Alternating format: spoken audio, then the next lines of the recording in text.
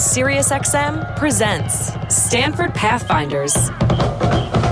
Stanford has 225,000 alumni living all over the globe in 151 countries, and they're some of the most amazing people you would ever want to meet. A show about how the graduates of Stanford University are changing our lives and the world. We'll hear very interesting things from business leaders in the technology sector, but well beyond that, the worlds of politics, entertainment, business, and beyond. Inspiring stories from America's innovation heartland. It's a place where people look to the future, not to the past, where they don't rest on their laurels. Think about the gold rush. Think about Stanford being formed in the late 1800s. And then Stanford was the beginning of Silicon Valley. And the ethos of Silicon Valley is deeply embedded in the Stanford spirit. It's a spirit of innovation, experimentation. It's a spirit of being willing to try new things and risk failure as long as you fail forward. Welcome to Stanford Pathfinders. Today, an alumnus who is one of the biggest personalities in the world of wine. Have Tinder tendencies. Kind of scroll through it verbally with them. Okay, that sounds good. What else? Author, entrepreneur, and wine expert Mark Oldman.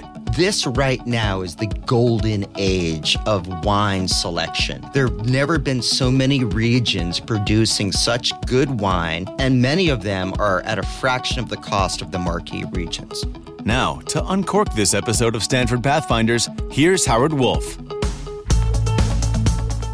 Before Stanford University was even an idea, even a concept, Leland Stanford, the founder of Stanford University with his wife Jane, was involved in the wine business. Leland Stanford wasn't necessarily a successful vintner, but he had caught the wine bug in France and was trying his best to replicate the success of French wines in California in the 1860s. He owned a number of vineyards and tried his luck with several varieties of wine to mixed reviews. In fact, to the protest of many who thought alcohol and education should not be mixed, he kept the red brick winery that had been on his former horse trotting farm, the new site of the university. Its end ultimately came when the university converted the winery to a much-needed dormitory in 1909. Over the years, Stanford alumni have been influential players in the U.S. wine business, from the Mondavis to the Wentes, and J. Lohr to Paul Draper, and countless alumni in between. Stanford's imprint, especially on the California wine industry, has been tremendous. But this imprint goes way beyond winemakers. It also includes wine personalities. Today's guest, Mark Oldman, is exactly such a figure. With both undergraduate and law degrees from Stanford, Mark has never taken the normal path. He is a successful entrepreneur as the co-founder of Vault, a pioneering .com focused on the career space. After successfully selling Vault in the early 2000s, Mark pivoted to a career in wine as one of the country's leading wine personalities. With 3 successful wine books under his belt, Oldman's Guide to Outsmarting Wine, Oldman's Brave New World of Wine, and his latest, How to Drink Like a Billionaire, Mastering Wine with Joie de Vivre, Mark is considered a leading expert in translating the world of wine to the masses. Mark, welcome to the show.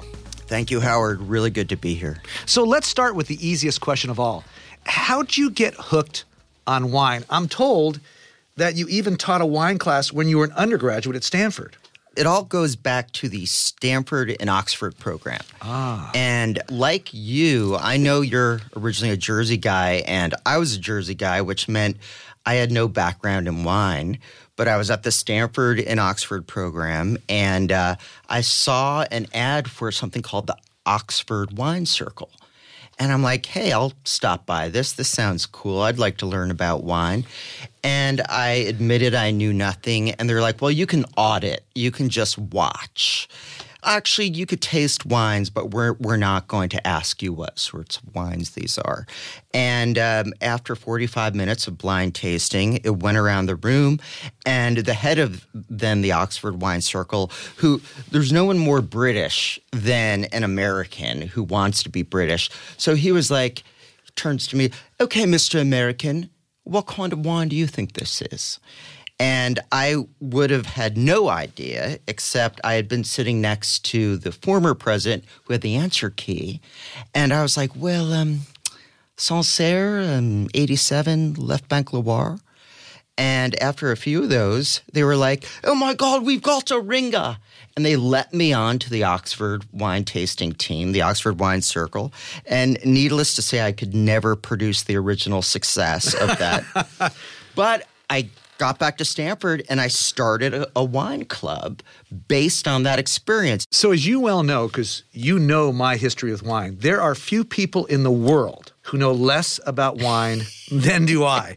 So I'm guessing there are people in the audience listening who are just like me. So what's the one single thing we should know about wine to make us all just a little bit less clueless? It's such a good question, and I do have a crystallized answer. That is, deliciousness is not proportional to price. Over the weekend, I was in New Orleans, and I was lucky. I was at this dinner. When you write about wine, you get invited to these crazy dinners, and one bottle of white wine of Chardonnay was $3,000. People ask me, well, did it taste like a $3,000 bottle of wine? And the answer is no. It was really good. It was delicious. But after a certain amount, you're paying less for the intrinsic value and more for things like rarity.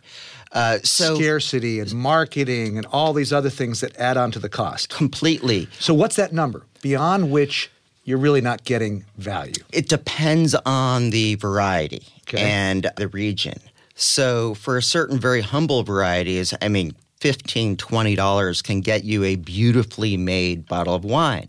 When it comes to, a great Burgundy, which is essentially French Pinot Noir, or a great Bordeaux, or let's say a great Napa Cab, those are harder to make generally, and you might have to pay $40 or $50 or $60. But don't think I don't spend on expensive wine. I mean, sometimes nothing delights a wine lover more than that great $15 bottle. But we also, many of us, spend on really expensive bottles, and there are reasons for that. So there's this, I've consumed your books, as you know, but you use this term that I've never heard before. Vinous? Vinous. Vinous? Yeah. No wonder I've never heard it. You could say vinous. Vinous promiscuity. I know what promiscuity is. Right. And I don't suggest that in general in life, but tell me what vinous promiscuity means. Here's the thing. We all stay in our own lane too much when it comes to wine. We rely on the same old standards. I'm guilty of it too, and I have to push myself a little bit beyond my comfort zone. But I'll tell you one thing that Californians are guilty of, and that is relying too much just on this beautiful Californian wine. And so adventure and value lies beyond, that Chardonnay from Napa or that beautiful Pinot Noir from Sonoma. So get to learn other regions of the world. This right now is the golden age of wine selection. There have never been so many regions producing such good wine, and many of them are at a fraction of the cost of the marquee regions. I feel like a total idiot when I'm at a restaurant and someone says, Howard, you pick the wine. So I stress out over the picking of the wine. Right. And then the wine comes. And I'm supposed to, quote unquote, approve the wine. So help me here. Do I swirl? Do I sniff? Do I touch the cork? Do I look for the legs? Where do I find the legs? What do the legs look like? What does someone like me, who doesn't really know anything about wine, but is put in this position where I'm at a table hosting a dinner and I'm supposed to approve the wine and make it look like I actually understand what I'm doing? Right. All right. Well, we're going to give you the 2-minute faker's guide because we're all essentially fakers because, wine doesn't come with an instruction book. But I'll tell you the one thing that it took me years to learn, and that is when we are presented with wine in a restaurant, we're not actually supposed to say something erudite or knowledgeable about it. Instead, it's binary. You're like Emperor Nero. It's either up or it's down. And when it's down, it's often because the wine is what we call corked. Corked? Corked. C-O-R-K-E-D. Corked. Corked. And that means it's basically spoiled. It's taken on a certain chemical that I'm not going to bother you with, but it can happen to wine at all price points, of all quality levels. And it's usually because of a chemical that gets on or into the cork or even the production process. Bottom line is you're smelling for that. You're smelling for wet cardboard, musty book. And it's hard to talk to it. Wet cardboard or musty book. How about cringing this? just thinking about those terms. And you know what? I've got an even better one, and it's kind of Jersey-esque. How about waterlogged Buick Riviera? You know, it's that. If you smell that at a restaurant in a cork, you should say, I don't accept this wine. Exactly, because that is evidence that the wine has spoiled. Now, the problem with talking about it is nothing compares to actually smelling it. So it's such a teachable moment. When I'm teaching at these festivals like Aspen Food and Wine or South Beach, and we have a corked wine, and the volunteers are like, oh, sorry, Mark, we'll get rid of this. I'm like, don't do that. I want to take this wine and pass it around the audience because nothing will get them understanding that waterlogged Buick Riviera smell like actually smelling a corked wine. All right, so we covered sniffing. Yes. What about swirling and touching the cork? Yeah. Well, you're swirling. And by the way, I want to just say I brought wine here because Thank you. have to come with wine. Mondavi Reserve Cabernet 09. You probably know this, class of 36, Robert Mondavi. Stanford class of 36. And played rugby at Stanford. But I digress. So we're drinking this great Robert Mondavi wine, and what I'm doing now is I'm going to swirl it, and you're doing that to release the vapors and get a better smell of it. So you're better able to smell the wine if you swirl it first. Completely. You're aerating the wine. I call it putting a lid on it. Even pros don't do this that much. When you're swirling it, cover it with your hand, and it traps in the vapors, and you magnify the smell of it. So you'll see me in restaurants doing this all the time. And then you tilt it towards you, take deliberate sniffs, and appreciate the fruit essences, appreciate signs of oak. Maybe it's like vanilla or maybe it's like spice. And the more you do it, the better you get. All right, and then legs. I know what legs are in general on a person. I have no idea what legs are in a wine. It's sort of the coating on the inside of the glass. What is it? Completely. It's like take paint and throw it on a wall and watch the film come down the wall or watch the paint dribble down. And that equivalent is what really we mean when it's the glycerol that's coating the side of your glass. And is that good or bad? It's something you shouldn't think about, actually. So forget about legs. Yeah. So in the 70s, in the bell-bottomed, crazy disco Saturday Night Fever 70s, legs were mistaken to be an indicator of quality. But now the wine community doesn't really put a lot of credence into it. Doesn't really tell you much. Your nose, especially, your mouth to a very good extent, but it's really your nose. The olfactory organ is so sensitive. We can smell thousands of different things. You know, smell is so evocative. Think of your mother's baked bread or the smell of rubber or earthiness, rain on pavement. Smell is incredibly evocative. Taste is very good, but sight in terms of legs, not needed. All right. So there are all these fancy pants terms that everyone throws around with wine. Yeah. And this is where I get sort of daunted, right? Because I feel as if I don't have the right vocabulary, I don't have the right understanding. So what are things like balance, weight, body, acidity, dryness, tannin? These are the terms that get thrown around all the time. So people say, that's a dry wine versus not a dry wine. And I say, it feels wet to me. And you be right on that, Howard. Why don't you say some of those words? I'll give you like a phrase. Got it. Balance. No one thing is sticking out. It's not too oaky. It's not too acidic. You don't get too much of a sense of alcohol. Weight or body. It's like the equivalent of water versus skim milk versus whole milk. It's the weightiness in your mouth. Acidity. It's the equivalent of lemon squeeze. It's the tingle on your tongue. All wine should have a nice amount of acidity. Too much, and it can be overly tart. Too little, and in wine speak, we call it flabby. Dryness. Dryness, opposite of sweet, or the perception of sweet. Chardonnay is inherently dry, but some are vinified to taste a little bit sweet, or they're exposed to so much oak that it almost takes on a butterscotchy, vanilla, sweet-seeming quality. So when they say this wine's very dry, it doesn't have any of that perception of sweetness. And the final word, tannin. Oh, tannin. Think of overly concentrated tea, gum-numbing pucker, the sides of your mouth getting overly dry, usually in red wine and usually certain types like certain Cabernets, certain Zinfandels, and the right amount of tannin with the right wine is what allows it to get better over the years. All right, so what I read in your book tells me this. Varietal wines, wines that come from one variety, are different than blended wines or wines that come from more than one grape. Are varietal wines better than the blended wines? Is it like a purebred dog versus a mutt? I mean, how do we think about this? And a lot of people prefer the mutts, too. People, when they hear the wine is blended, there's a certain suspicion, like it's hamburger helper, like it's a bad crab cake where it's too much cake and not enough crab, you know?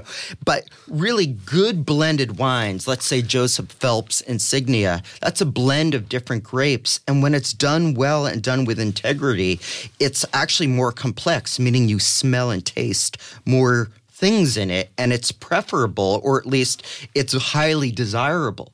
So let me tell you, in California, to be labeled a Chardonnay or a Cabernet or a Zinfandel, you only need 75% of that named grape.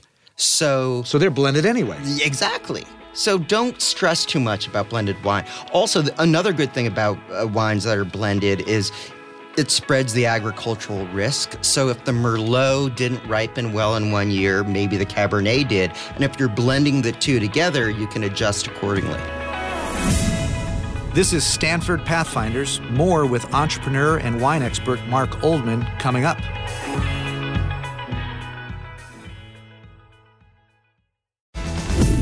This is Stanford Pathfinders on Sirius XM Insight 121. I'm Howard Wolf, and I'm speaking with entrepreneur and wine expert Mark Oldman. So when I got out of college in 1980, and I was learning about wines for the first time, I was told, if you're having meat, you drink a red wine. Right. If you're having chicken, fish, or vegetables, you have a white wine, and don't be the loser that breaks the rule. I know. Is the rule still the rule, or is this all an old wives' tale? There's a little bit of truth to it. I mean, white wine with white meats or lighter meats, red wine with red meats. I can understand that because the cardinal rule of food and wine pairing is you don't want the food to obscure the wine or vice versa. You don't want your delicate fillet of halibut being bludgeoned by a big, rich Cabernet Sauvignon, or the opposite. But see, here's the dirty little truth. I drink almost any wine I have it with almost any food, and I'm not complaining too much. So the persnickety rules only come into play if you're drinking that once a year special Burgundy or special Napa Cabernet. You kind of want to match the inherent weight or body of that wine with the weight of the dish. All right, so when I was a kid, I used to love to dip my Oreo cookies in milk. And now I'm an adult, and I don't do that anymore. I've grown beyond that. But now I hear that people can dunk cookies in wine? Oh, yeah. That gets back to kind of letting your hair down around wine. Again, the people at the top of the industry in wine do it. And for example, in Italy, in Tuscany, there's a golden, beautiful dessert wine called Vinsanto. Mm-hmm. And you take your biscotti and you dip it into the Vinsanto after dinner, and the biscotti gets kind of moist and delicious and takes on the taste of this beautiful golden apricot-y dessert wine, and it's the best combination in the world. So when you're having a dinner party, get biscotti. It doesn't have to be Vinsanto. It could be any late harvest, let's say Californian dessert wine or a Sauterne or a dessert wine from the Loire. Anyway, tell your guests to dip their cookies in the wine. And that's not a faux pas. That's okay. That's accepted. Break the rules. You know, at the best restaurants in Tuscany, they're doing it. Right. Why can't we do it? All right. So I'm out to dinner with my friends, and it's my job to pick a wine from an endless list of wines that are given to me by the waiter. So give us some tricks to figure out how to get the best wine values at restaurants. I mean, is it okay to simply order the cheapest wine? What I do is, here's what I do. I find the cheapest wine, and then I go one wine up from the cheapest wine. Because I don't want to look like that guy that picked the cheapest wine. Exactly. But I don't figure I can figure out the benefit of the more expensive wine. What's the game here? How do you play And it? by the way, I find myself doing that, or I'll go 2 up, because we're all... Well, you're a classier guy than I am. That's why you go 2 up. Well, you want to put in a little bit of a smoke screen. But no, the bottom line is, in a restaurant that you think has wine integrity, and how do you know? Well, maybe they're known for their wine program, or there are intelligent and relatively simple descriptions for each wine, or the sommelier or the server really seems to know their stuff without pontificating. Then you can absolutely trust the least expensive wine on the list. People are amazed to learn that. They're standing behind the wines that are on their list. Yes. They have a vested interest in making sure that every one of those is good. Especially the least expensive, because that's probably what they're drinking when they're off duty. And it's often a pet love of theirs. It might be a forgotten or neglected region. People are so happy to learn that it's totally acceptable to order this expensive. I was in a really expensive steakhouse in my native New York a couple weeks ago, and I announced to the table, watch this. And it's like the golden chalice. I ordered the $65 bottle when most every other bottle was over $100. And people oohed and awed. I didn't tell them how much it was. I told them later, and they were like, that's incredible. And there are certain categories to look for. For example, I say, order the unpronounceable. Because that which is easy to pronounce gets marked up, because we feel like Howard Wolf's in restaurant. We're like, I feel like I know nothing. So we all fall back on Chardonnay and Merlot and Cabernet, whereas the Gruner Veltliner and the Gewürztraminer and all these other things that are very hard to pronounce get neglected, so they can't be marked up as much. Go to a good restaurant with a great list, pick the cheap one. Yeah. Or now, let's say you can't tell if they have integrity. Then... Don't you just ask them? I know. It's like, let me, how serious are you about wine? What I'll do, or let's say they have integrity, but they're very profit-oriented. There's certain celebrity chef restaurants like that. So what I'll do is I'll say to my server, do you have the most knowledge about the wine? I don't want to make them think that, to me, they look non-wine knowledgeable. So I'll approach it delicately. I'll be like, are you the sommelier, or is there a sommelier? And they'll usually say, well, actually, I do know a lot, or let me get him or her. I bring them over, and then I ask them. It's part tell, part ask. But I'm going to ask you, Howard, now. Give me a color, white or red? Red. Okay, red. And give me, we talked about body, heavy. Well, let's say light, medium, or heavy. Medium. Okay, so red, that's medium. And how much do you want to spend? As little as I can. Beautiful. We're birds of a feather here. So I will say that to the knowledgeable server. I want a red wine that's medium-bodied, and I want to not spend a lot of money. I could tell you, don't ask for a good value. We can What's get the difference between good value and good price? Okay, so that's a trap.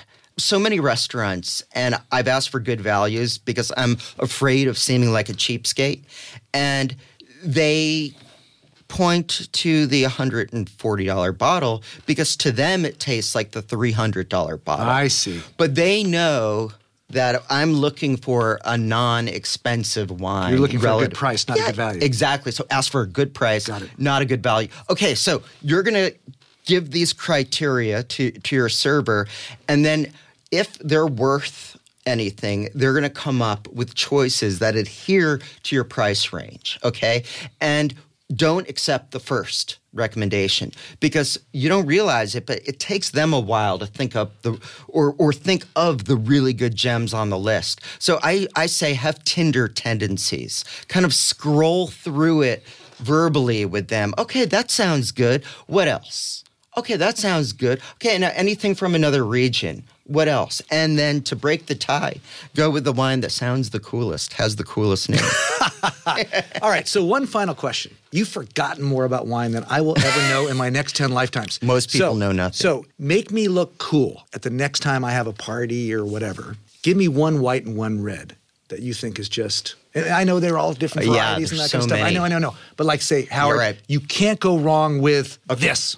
Gotcha. Neither of these are expensive, and you'll find them at any decent wine store. For white, there's an Argentine white called Torrontés. It's almost like the white Malbec in that it's the big category wine of Argentina, yet whereas Malbec's known very well, Torrontés, this white wine from Argentina, is not.